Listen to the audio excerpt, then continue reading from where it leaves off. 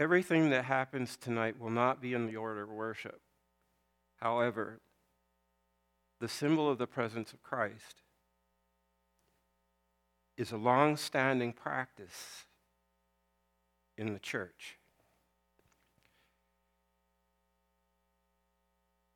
We talked about being obsessive-compulsive just a moment ago.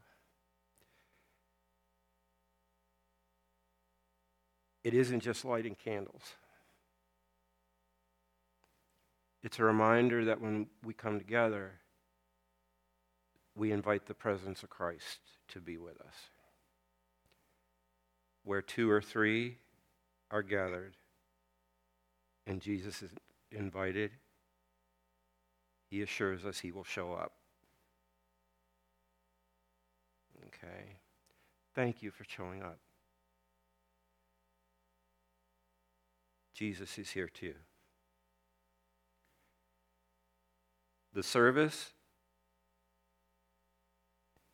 I will admit my plan is to make this go as close to midnight as possible. That's my thing. Okay? My thing is to be in church when the birthday of Jesus arrives. So, if you're able to stay, fine. If you feel the need to leave, fine. If you stay, our hope is you'll find it worth your while. Okay? We have several people who were here at 7 o'clock and came back for another dose. So, I'll take that as an affirmation that it wasn't all bad. Okay? What we'll be doing is we'll be weaving together old things, new things. Okay? And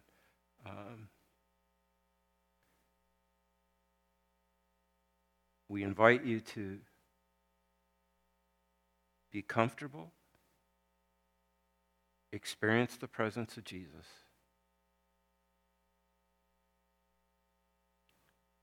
and experience Jesus' love.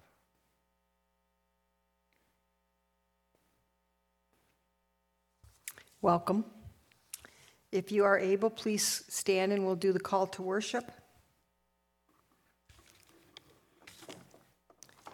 Christmas is coming. Around the earth, heaven proclaims, peace is to all people of goodwill. On this most holy night, the true light of the world shines among us. Let that same light be enkindled in our hearts. Let it shine through our lives so that we can sing with joy. And our first song is on page 240, Hark the Herald Angels Sing. And I'll do the Methodist commercial. This is a Methodist Christmas carol written by Charles Wesley.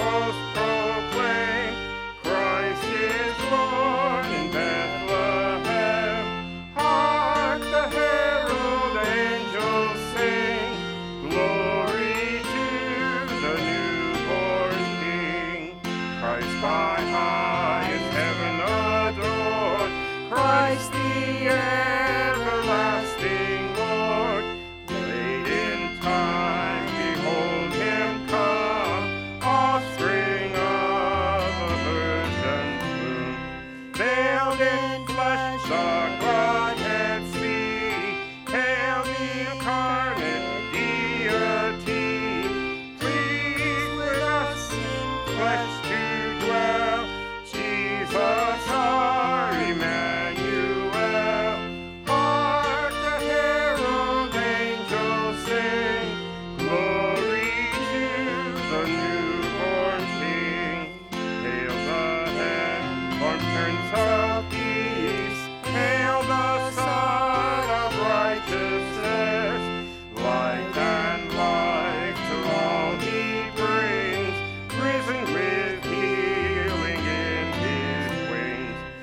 while he lays his glory by, born that we no more may die, born to raise us from the earth, born to give a second birth. Hark the herald angels sing, glory to the newborn King. Amen. Not bad for a small crowd. Hey. And at this time, we like to do a celebration of our peace, and we greet each other with a smile, handshake, whatever. So let's take a few moments and If you Great. feel the need to distance, but don't begrudge the smile.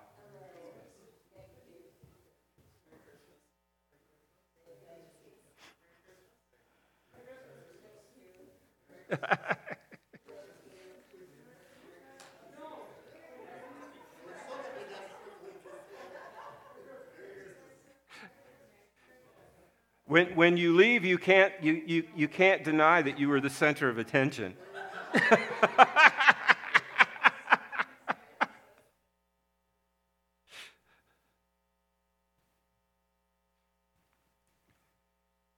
Our service tonight is also a communion service.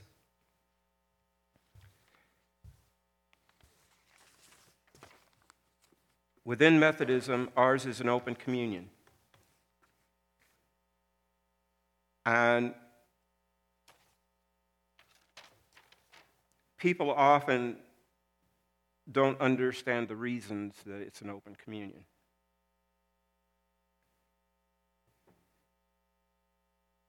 It's an open communion because before we come to the table, we invite people to be honest with themselves and with God.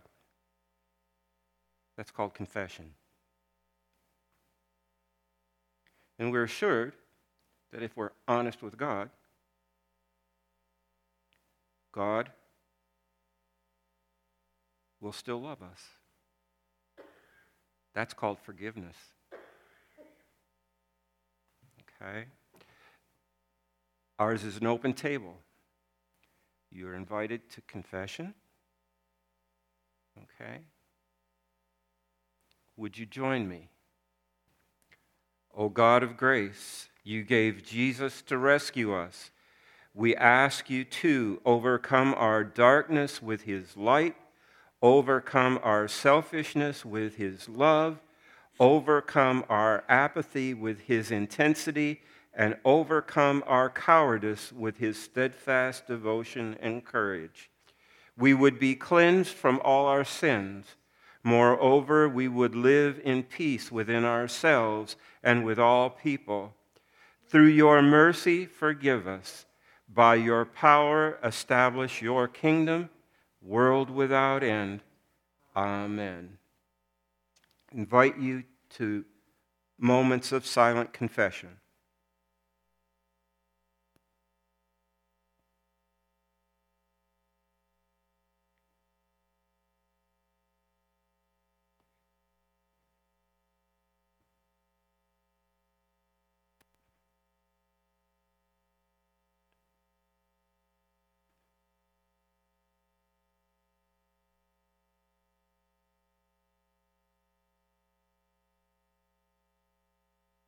When we talk about Christmas,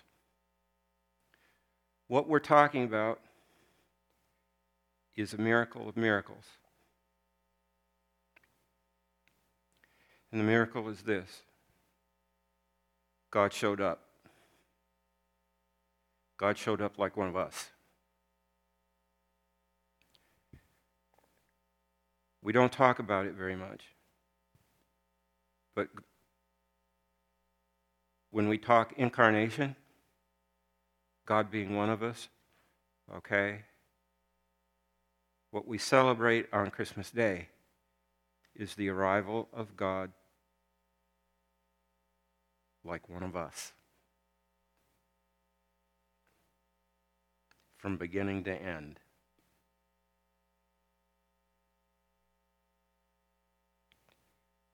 The whole of human life.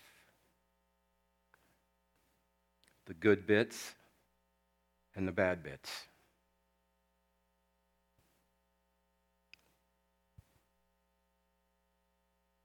Amongst the things that Jesus did was he empowered the people closest to him to do what he did. He did outrageous things. Okay? Remember the guy that got let down through the roof? Jesus didn't say you're healed. He said your sins are forgiven.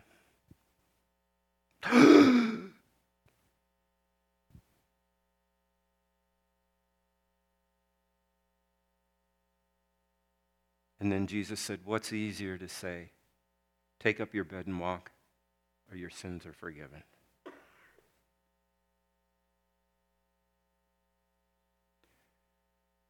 Jesus came to show us how to forgive. That's one of the many things Jesus came to do.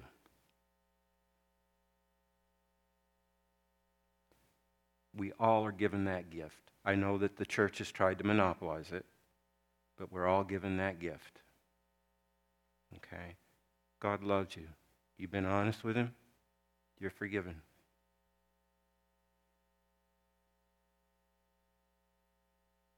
God loves you, you're forgiven. God loves you, you are forgiven. Thank you. I usually have to ask for that. Okay? You were there, yes, that's right. You were there at 7 o'clock. It hasn't worn off yet. Okay? Now, when was the last time you forgave somebody? Turn to somebody next to you and say, you are forgiven.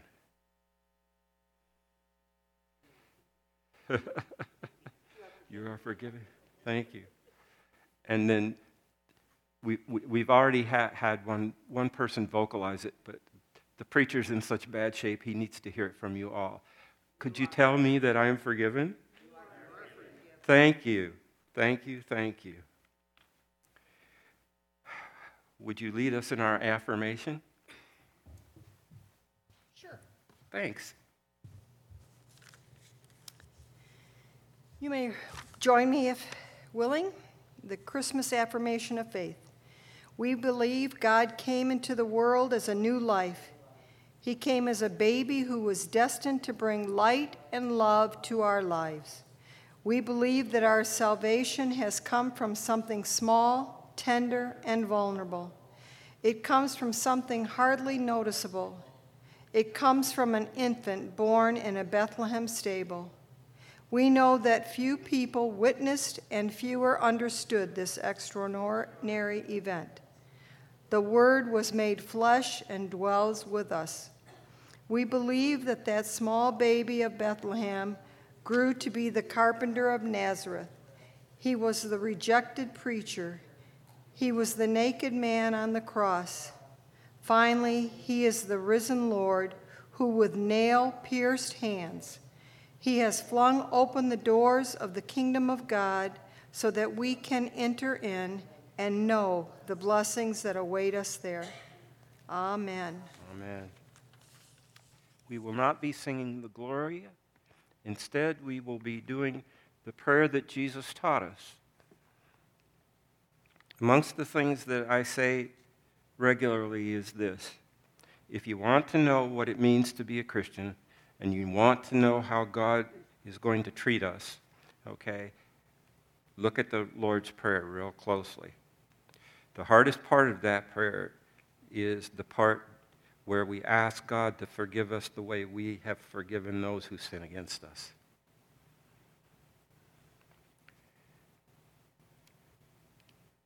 We don't often teach people God's going to treat us exactly the way we treat each other. But it's right there in the prayer. Would you join me? Our Father, who art in heaven, hallowed be thy name. Thy kingdom come, thy will be done, on earth as it is in heaven. Give us this day our daily bread, and forgive us our trespasses, as we forgive those who trespass against us. And lead us not into temptation, but deliver us from evil. For thine is the kingdom, and the power, and the glory forever. Amen.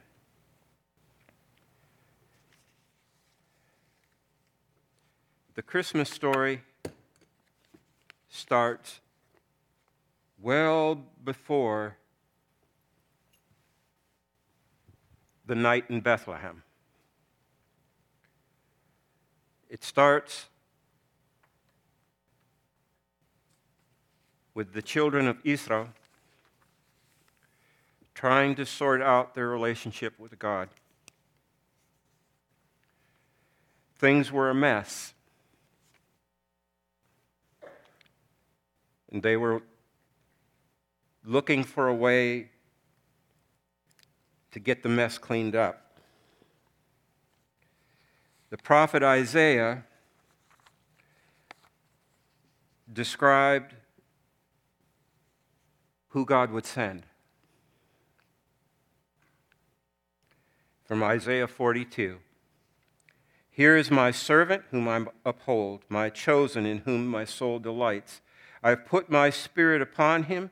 He will bring forth justice to the nations. He will not cry or lift up his voice or make it heard in the street. A bruised reed he will not break, and a dimly burning wick he will not quench. He will faithfully bring forth justice. He will not grow faint or be crushed until he has established justice in the earth, and the coastlands wait for his teachings. Thus says God the Lord, who created the heavens and stretched them out, who spread out the earth and what comes from it, who gives breath to the people upon it, and spirit to those who walk in it. I am the Lord. I have called you in righteousness. I have taken you by the hand and kept you. I have given you as a covenant to the people, a light to the nations, to open the eyes that were blind, to bring out the prisoners from the dungeon, from the prison where those set in darkness. I am the Lord, that is my name. My glory I give to no other, nor my praise to idols. See, the former things have come to pass, and new things I now declare. Before they spring forth, I tell you of them. Sing to the Lord a new song, his praise from the end of the earth. Let the sea roar and all that fills it, the coastlands and their inhabitants. The word of God for the people of God. And our carol is number 211, O come, Emmanuel. If you are able to stand, that would be great. If not, we understand.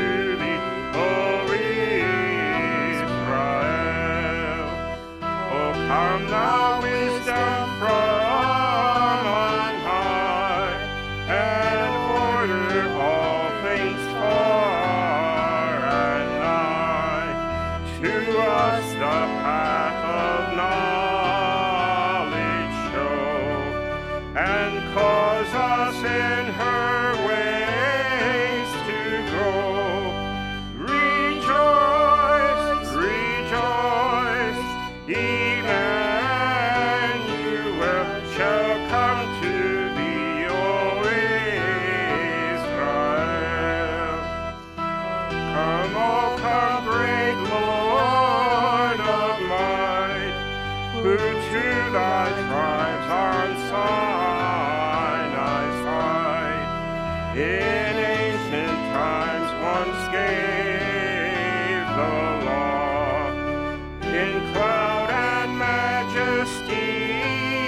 and awe.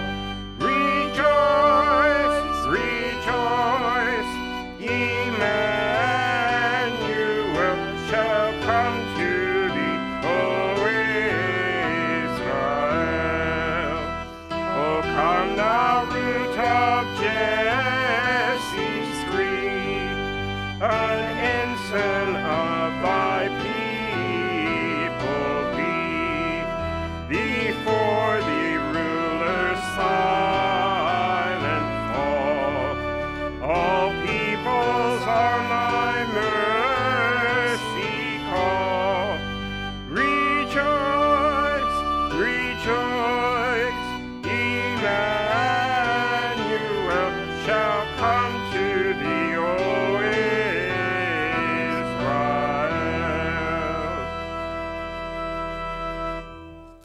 You may be seated. Our second scripture is from Luke 2, verses 1 through 7. The birth of Jesus.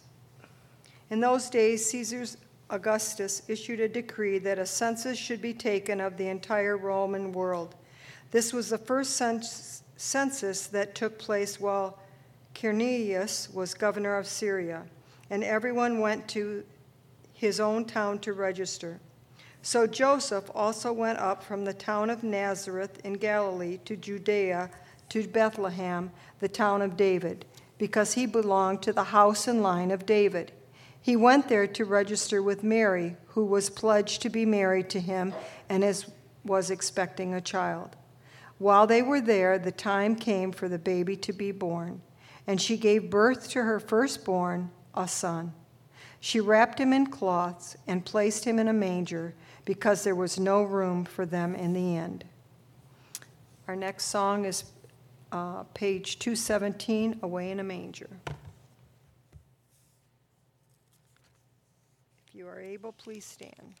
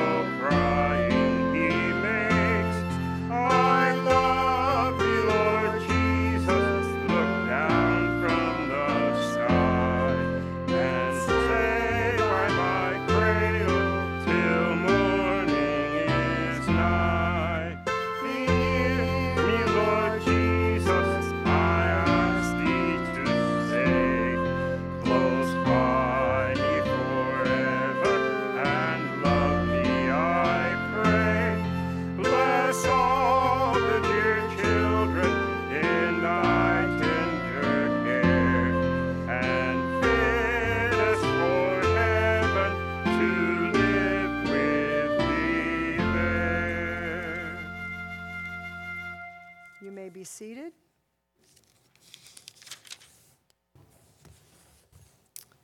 Our next scripture is Luke 2, verses 8 through 20, the shepherds.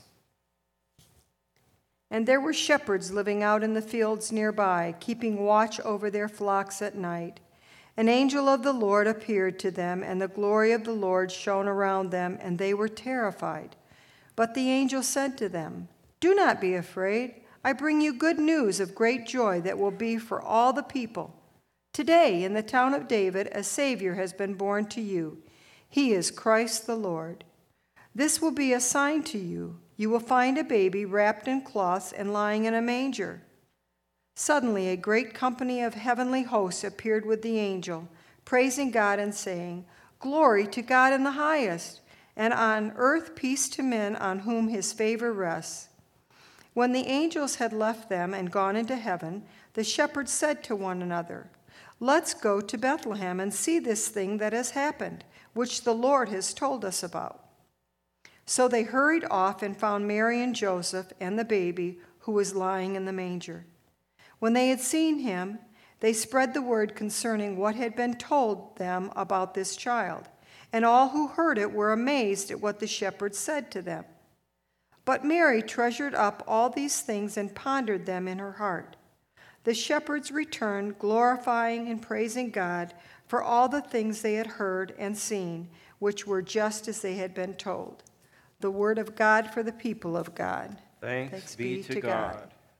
And our next song is 238, Angels We Have Heard.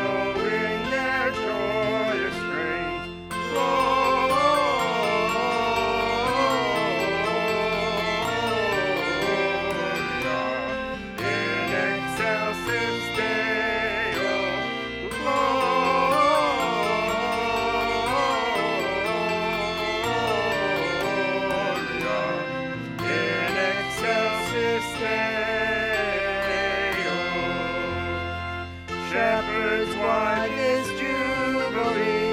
Why your joyous strains prolong? What the gladsome tidings be, which inspire your heavenly song?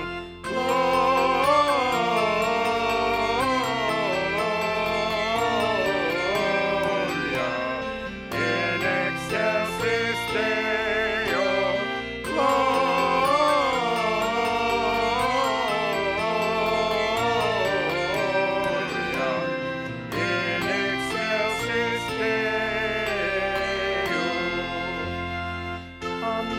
Bethlehem and see Christ whose birth the angels sing.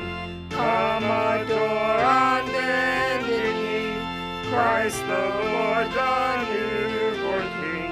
Gloria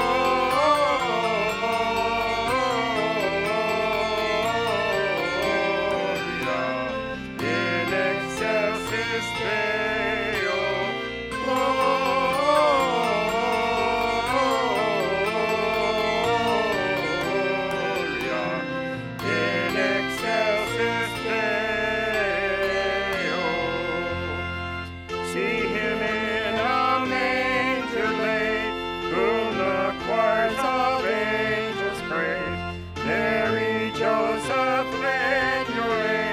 While our hearts in love we raise, Gloria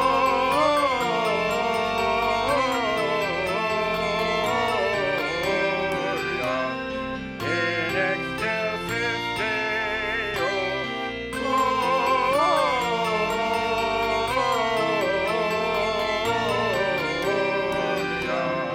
in excelsis Deo.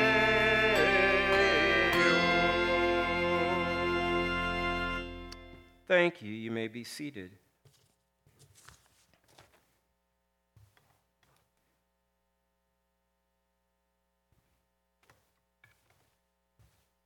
We're going to invite you to the bread and the cup.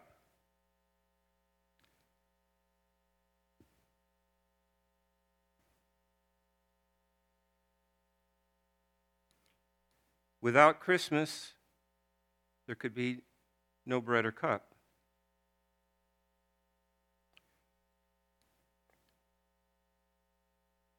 Because the person whose birth we celebrate is the one who broke the bread and shared the cup.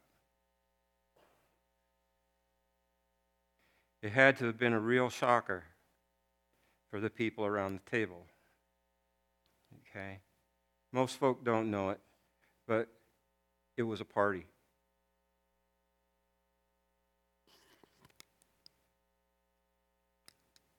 It was a party.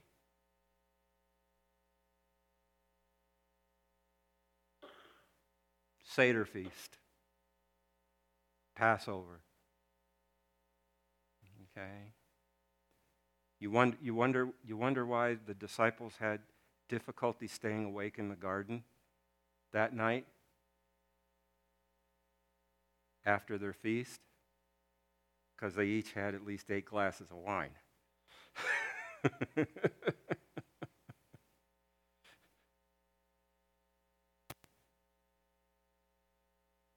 What we try to do is we try to make the bread and the cup altogether too neat.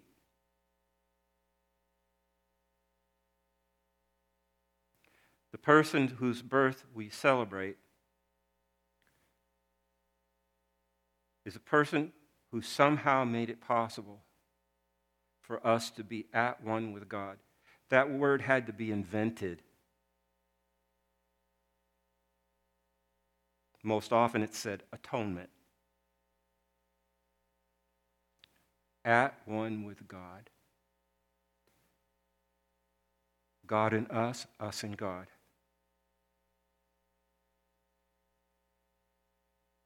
No boundaries. How does one live that way? You look at Jesus. Okay? Jesus not only came to teach, he came to show.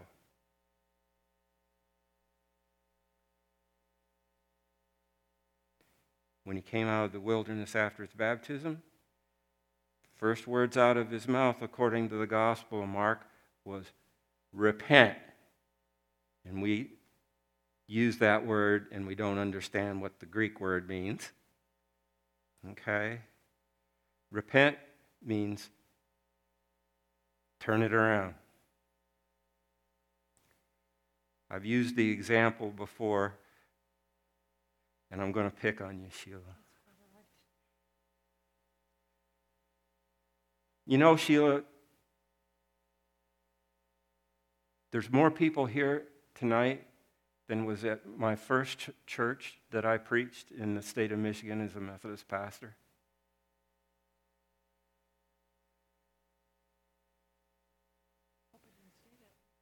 Yeah, and I hope so too. It didn't, because God worked. And Sheila, it was easy to get this. Excuse me. Okay, go ahead. I was wondering how long you were going to last.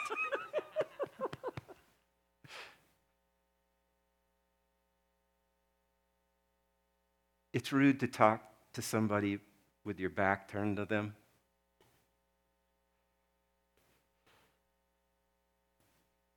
And Jesus told the entire nation of Israel, that's what you've been doing. You've been talking to God with your back turned to him.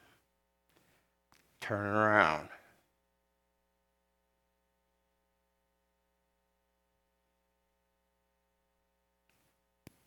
Okay?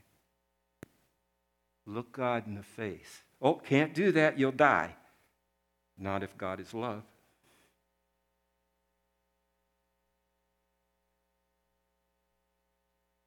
And what did Jesus live? Jesus lived, God is love. God is love. Everywhere that Jesus went, he not only taught, but he did. The kingdom of God is at your fingertips. Stretch, and you can touch it.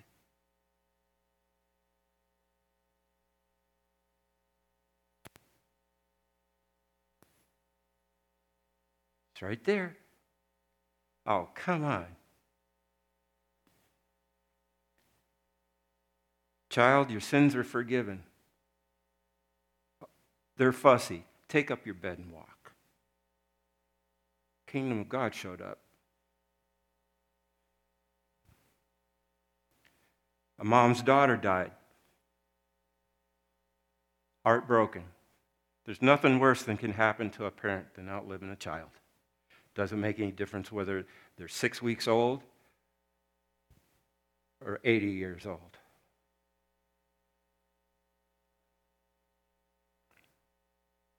And Jesus went over to the child and said, "Child, get up."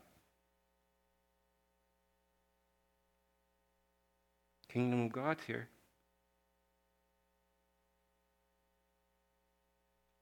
Bunch of people were hungry. Jesus asked his followers, "What do you got?" "Hey, we got a kid here. He's got 2 pieces of fish and some bread." "Okay, start divvying it up."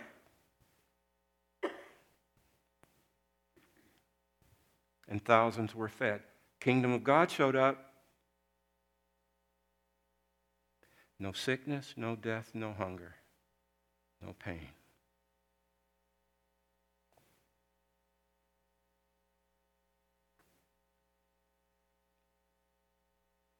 When he took the bread that night so long ago, nobody around that table knew what he meant.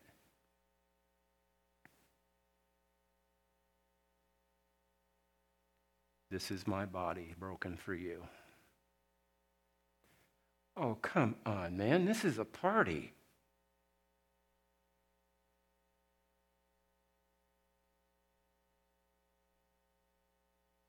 Think about it.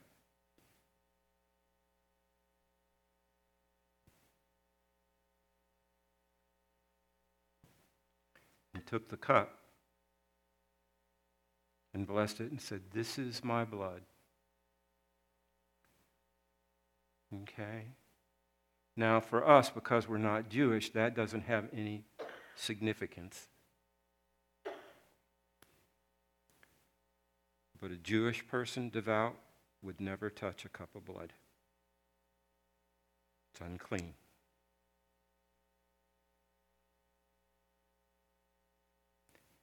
What I am about to do is going to change the relationship between all humankind and God.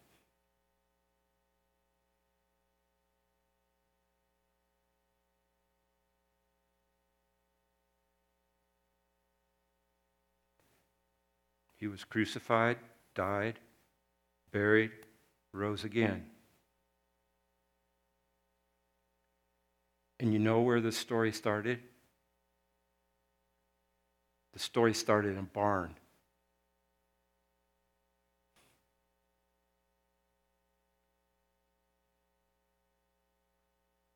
God said, "I'm going to change the world." And the first one he enlists is probably a girl between 12 and 15 years old.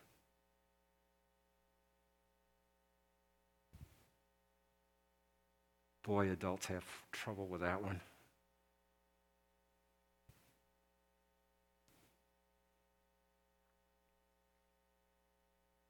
And why would he do something radical like that? Because the 14-year-old would say, "Yeah, if that's what you want me to do, I'll do it."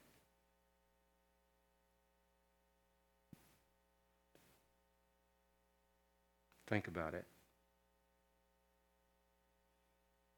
Think about it. How improbable. Doesn't make any sense. Goes against all logic.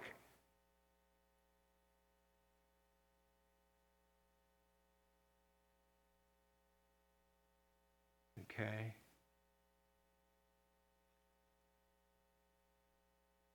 See this sorry-looking cabinet that the communion's on?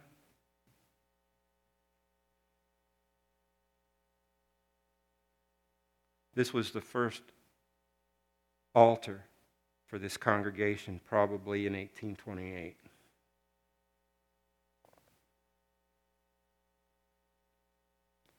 There are more of us here tonight than probably were in that house or that barn when they had the meeting that night.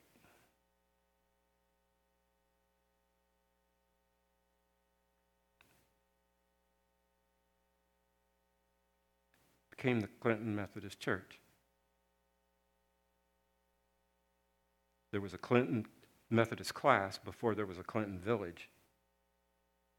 There was a Clinton Methodist class before there was a state of Michigan. An improbable beginning. An unlikely start. Look at what happened with Jesus. Yes, we argue about Jesus all the time. Okay? But can you imagine your life influencing billions of people for the better?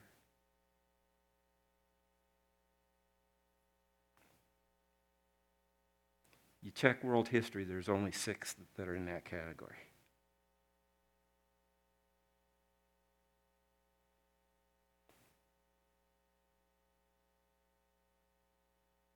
Okay? And 4 of those 6 we can argue about. And say they probably shouldn't be there. Okay? A bunch of people in a farm house or a barn in Clinton.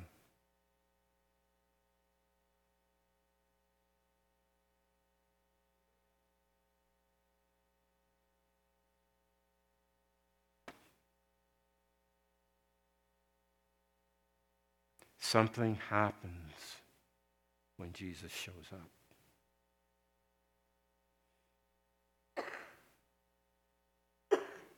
Can be in a barn, can be in a church building.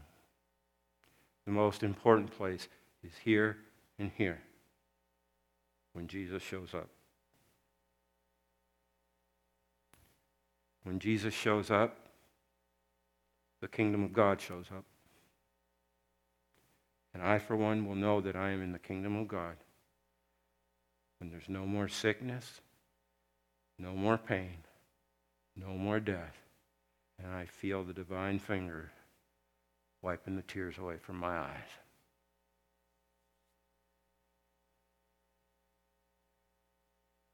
An improbable beginning.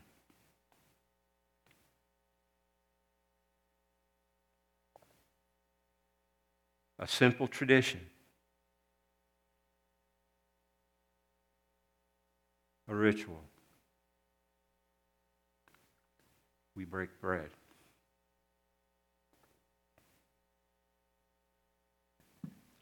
We share a cup. And Jesus says, wherever we do that, I'll show up.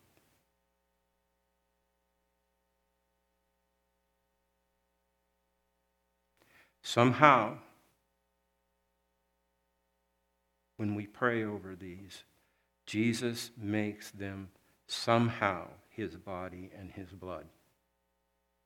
I won't get into transubstantiation and all that other stuff. But what's most important is when the bread and the cup come into us, somehow we become Jesus. Jesus' body, doing Jesus' work for God, for the glory of the kingdom. Is it magic? No. It is, however, real.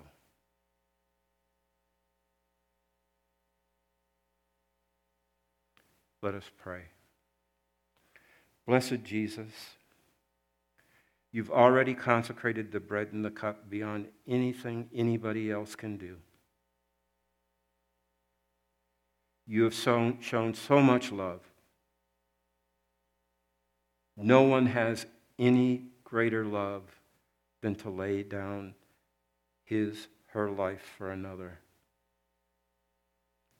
And you've done that. When you walked this earth, you did not ask anyone else to do anything you had not already done.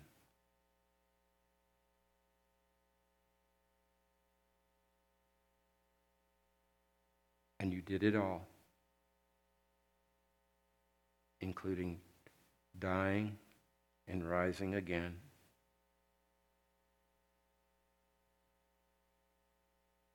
O Lord, somehow, some way, make this bread, make this cup your body, your blood. And O Lord, as we take in the bread and the cup, make us your body, doing your work in your world for your kingdom. Hear our prayer. Amen. As I've mentioned, ours is an open communion. All are invited to the bread and the cup. If you have difficulty with the common loaf and the common cup, we have individual ones. Okay? Would you come? There's no rush, but you are most welcome to come. Would you do the cup, please? Thank you.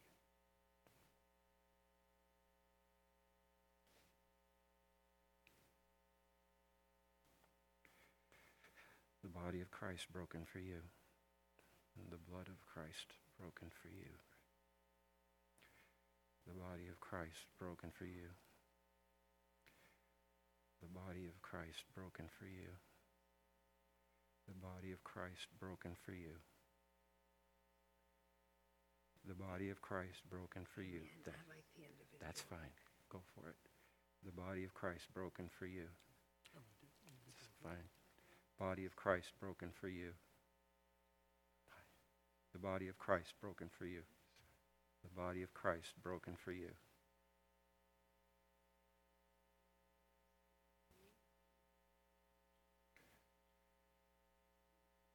The body of Christ broken for you. Blood of Christ shed for you. Body of Christ given for you. Thanks be to God. Our Lord be praised.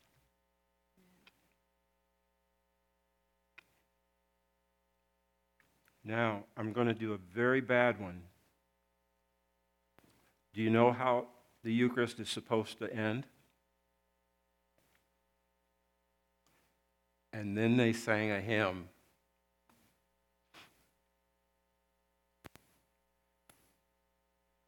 Joy to the world, the Lord is come. Let earth receive her King. Let every heart prepare him room, and heaven and nature sing, and heaven and nature sing, and heaven and nature sing.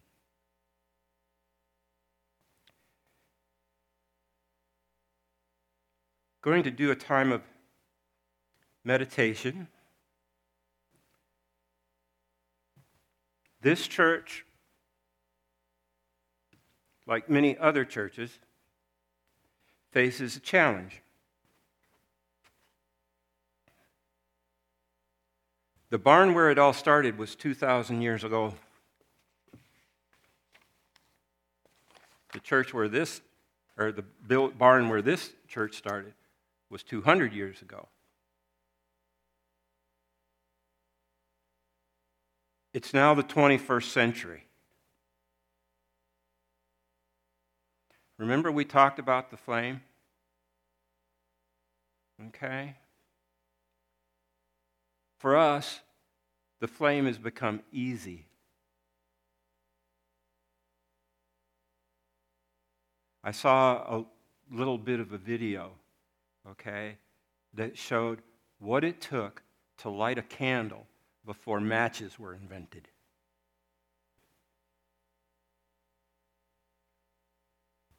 It took skill. It took persistence. It didn't always work the first time. You ever wonder why in the movies of the old days there's always a fire going in the fireplace? That's so they could light the candles at night. So they could light the candles at night. Yeah, they cooked with it. Yeah, they heated it with it. Okay, but it kept going in the summer too. Because if it went out, the house went dark. Okay? Now we're in the 21st century. Okay? I ask you for a light, all right? What's your reply going to be? Okay. Your flashlight? Okay. One of the people in the earlier service says, my lighter or my phone?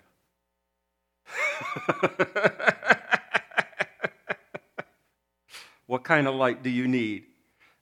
Uh-huh. Okay. It's the 21st century. What's it going to mean for us as Christians to let our light shine?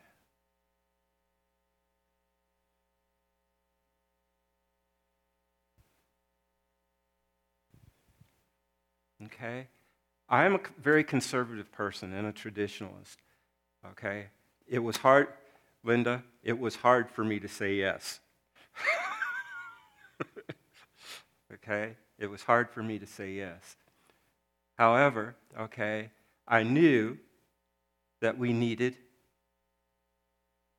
to explore something different in regard to what it means to carry the light of Christ. Now, I'm walking back here because I'm memory impaired, and I left my candle up on the pulpit.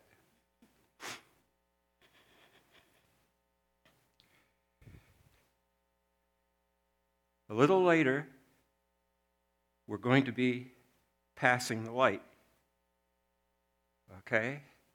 And it won't be a flame. Hopefully you got one of these.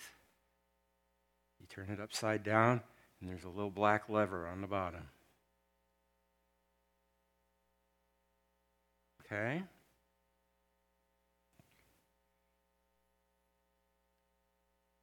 Too easy to represent sharing the love of God? Not real enough?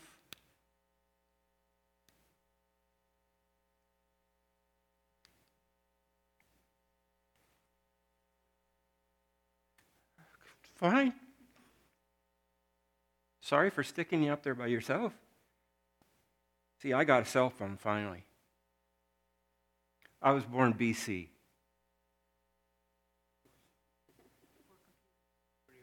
Yeah, before computers and before cell phones. Okay? I still don't know how to make this thing light up. All right? But you go to a rock concert now, no more lighters, no more candles.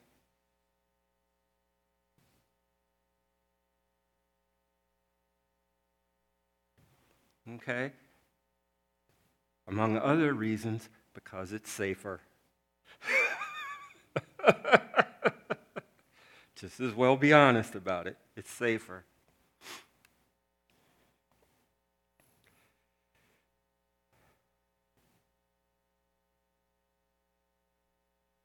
How is the church, this congregation, going to meet the challenges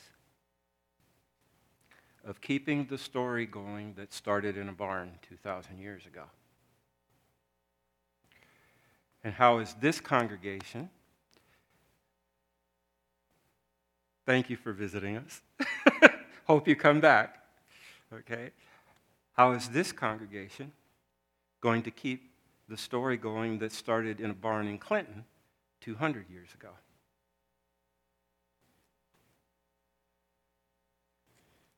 That's the challenge. It's Christmas Eve. It's when we get ready for Jesus to be born. It's when we celebrate the moment God reached down to everyone with reckless love. Most often, we don't get the passion and the depth of it all. There's too much paradox. There's too much mystery. There's too much unreasonableness. We just don't get it.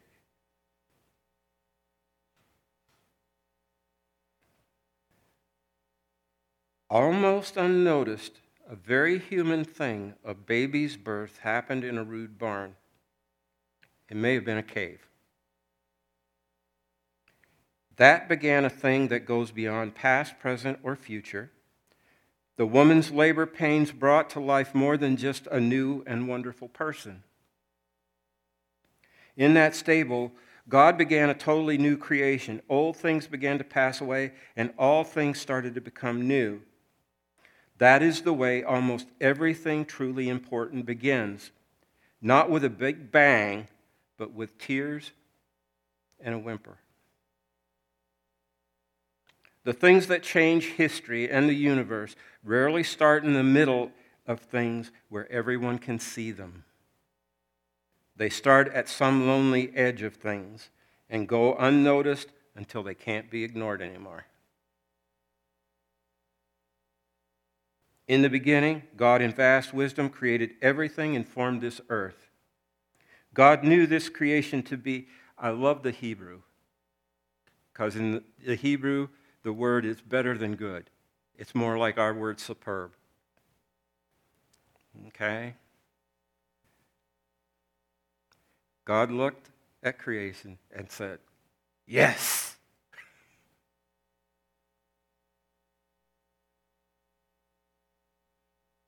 The witness in the book of Genesis says again and again, God made things, living or not, plant or animal, cold-blooded or warm-blooded, and God saw that it was better than good. At the end of the beginning, God saw that all that was made, and now take this in, it was all beyond very good. Everything God made has meaning, intention, and purpose. Okay. You'll very seldom hear me quote Elon Musk. All right? But somebody asked him, do you believe in God? And his reply was, if by that you're asking me if I believe that everything has meaning and purpose, yes. What a surprising answer, especially from him. God created humans, that includes you and me. From the very stuff of which the earth is made, God used the dust, the smallest bits and pieces, not only of earth, but of stars, comets, and other planets, stuff just laying around. Because of the stuff we are made of, we are ever so closely connected to not only earth, but the cosmos.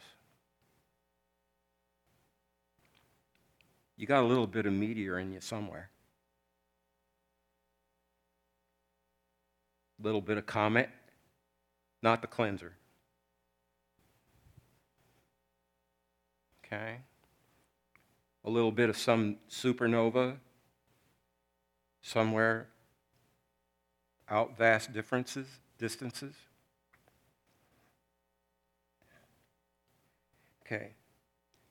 No matter what our views of science or religion, we literally share the common ground with everything that is, particularly this planet, living or not. This isn't about being liberal. It isn't about being conservative. It's about getting real. God made you and me to tend this very good creation, our home, earth. Here in God's garden, we are the gardeners. God made paradise for us here, and we are God's gift to paradise to take care of it. Don't believe me, read Genesis. We are intimately connected to the earth. What we do to the earth and to creation, we do to ourselves. When we care for the earth and for creation, we care for ourselves. When we abuse or hurt the earth, we abuse and hurt ourselves. When we disdain creation, we do the same to ourselves and to each other.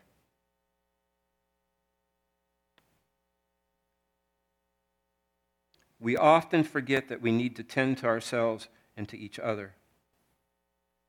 When we abuse or hurt each other or ourselves, at that moment we hurt and abuse all creation.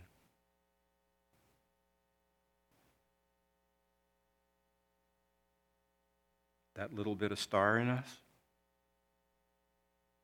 that little bit of comet, that little bit of asteroid. We don't think of it in those terms mostly.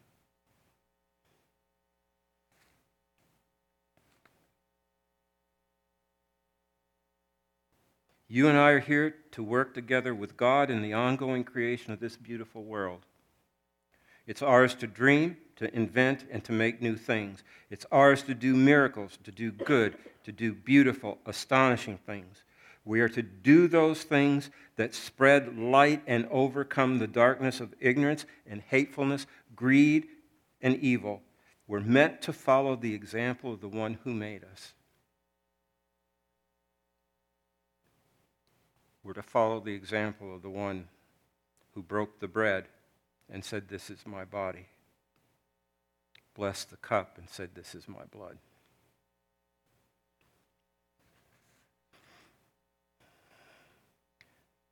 God made humankind like the rest of all creation. God made us essentially sound and good. God put a unique spark, a divine light within each of us, and that light is the image of God. At the beginning, the world was full of light. It was flooded with life, love, peace, truth, beauty. Then the world was Eden. It was paradise. It knew no suffering, no violence, no poison, no death, or any evil of any kind. All was as it should be. All was as God wants it to be. However, God made us human beings free and gave us a will. Some argue that God made the only mistake God has ever made by doing that.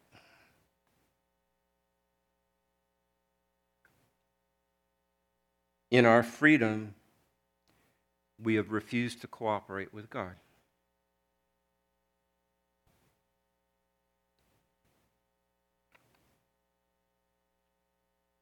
In our freedom, we've abused the earth and creation with our technology.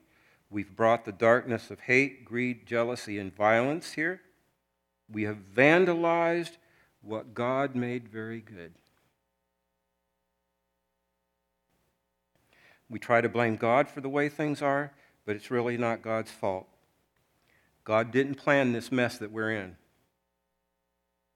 We've done it by ourselves, and to each other. Rather than tending and protecting the garden, we've become the weeds and the disease that infest and infect it. We've become the cancer of creation. All of God's creation is hurt and groans in its pain. Paul, in his letter to the his letter to the Romans, says, "It is plain to anyone with eyes to see that at the present time all created life groans in a sort of universal travail." Throughout human history, the light of love, peace, and truth has been snuffed out. The lawgivers ignored, the prophets imprisoned or murdered, the governors corrupted. Things just kept getting darker and darker.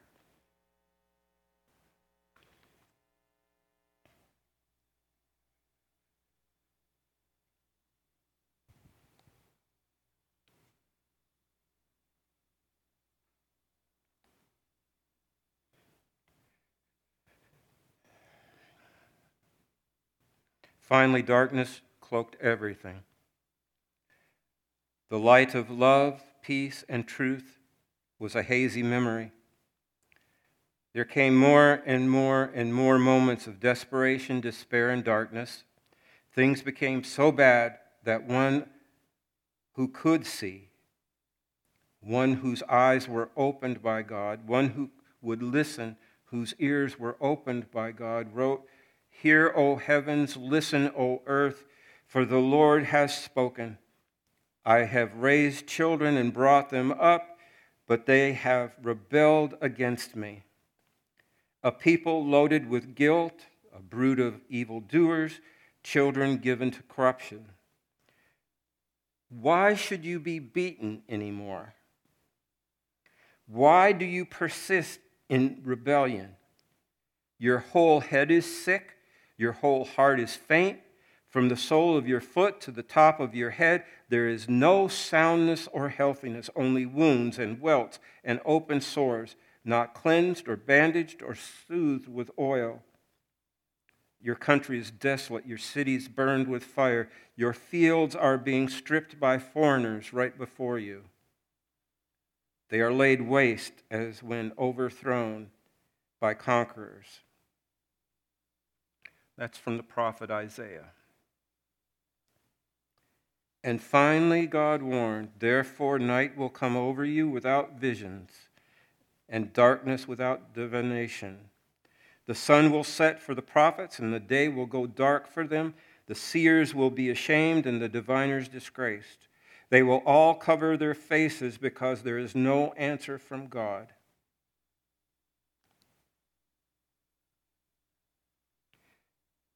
You ever been in a place so dark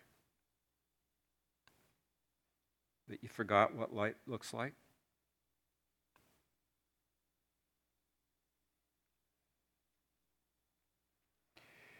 It became as though the light had never been. God saw the darkness where it once been light. God asked us, why should you be beaten anymore?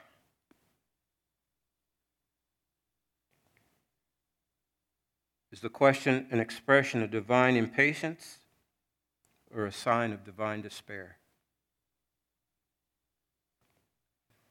Yet God decided to give us all one last chance. For God so loved the world, the apocalypse was delayed. Instead of the expected rolling up and throwing away of the tattered old coat that creation has become, God put on a brilliant disguise. God has come in order to live among us and to rekindle the light of God's own image in us. A child was born in a stable some 2,000 years ago.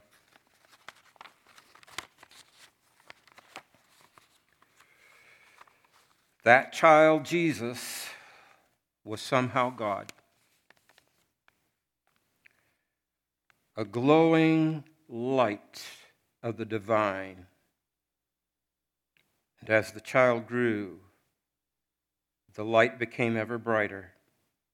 A small but important light of love and peace and truth. Jesus went around doing good. In the good he did, he rekindled the small light of love, peace, and truth in each that he touched. There was a fisherman. There was a physician, a tax collector, a revolutionary, a possessed woman, a prostitute, a housewife, and many, many more. Here a man born blind got his sight back. There a mother had her daughter, once dead, returned to her arms alive. In another place, 5 loaves and 2 small fish fed thousands. Each person tasted of the feast that is to come in God's blessed kingdom.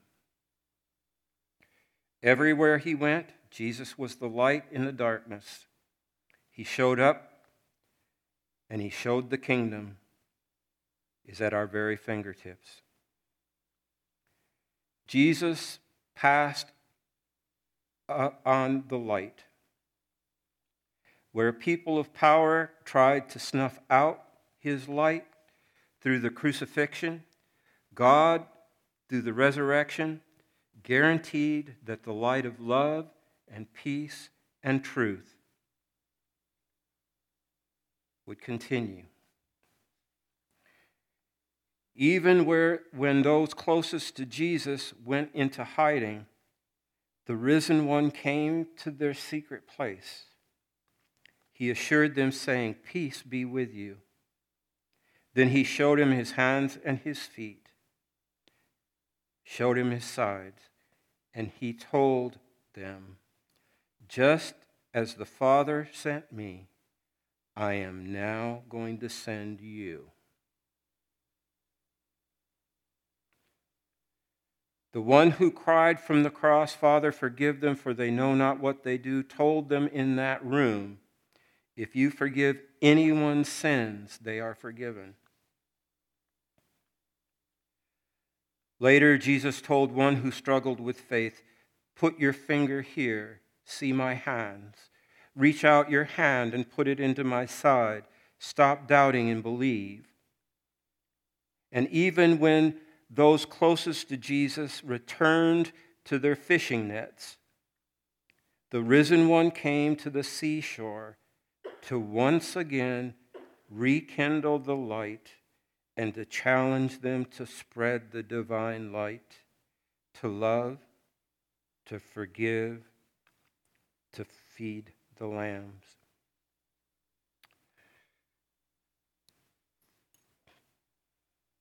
The light.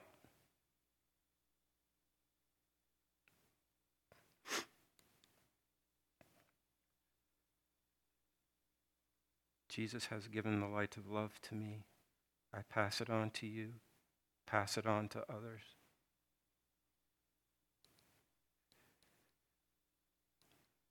Jesus has passed the light of God's love to me. Pass it on to others.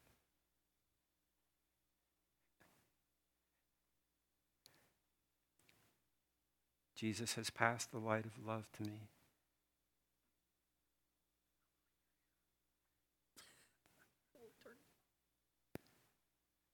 Pass it on and share it with others.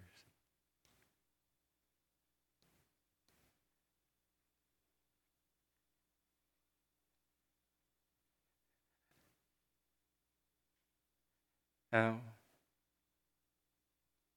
there's a little song I want to invite you to sing.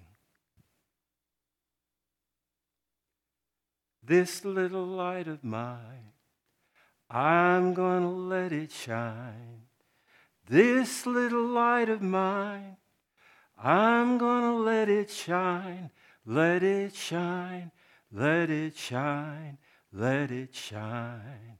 Let it shine till Jesus comes. I'm gonna let it shine. Let it shine till Jesus comes. I'm gonna let it shine. Let it shine till Jesus comes. I'm gonna let it shine. Let it shine, let it shine, let it shine. Our benediction will be Silent Night.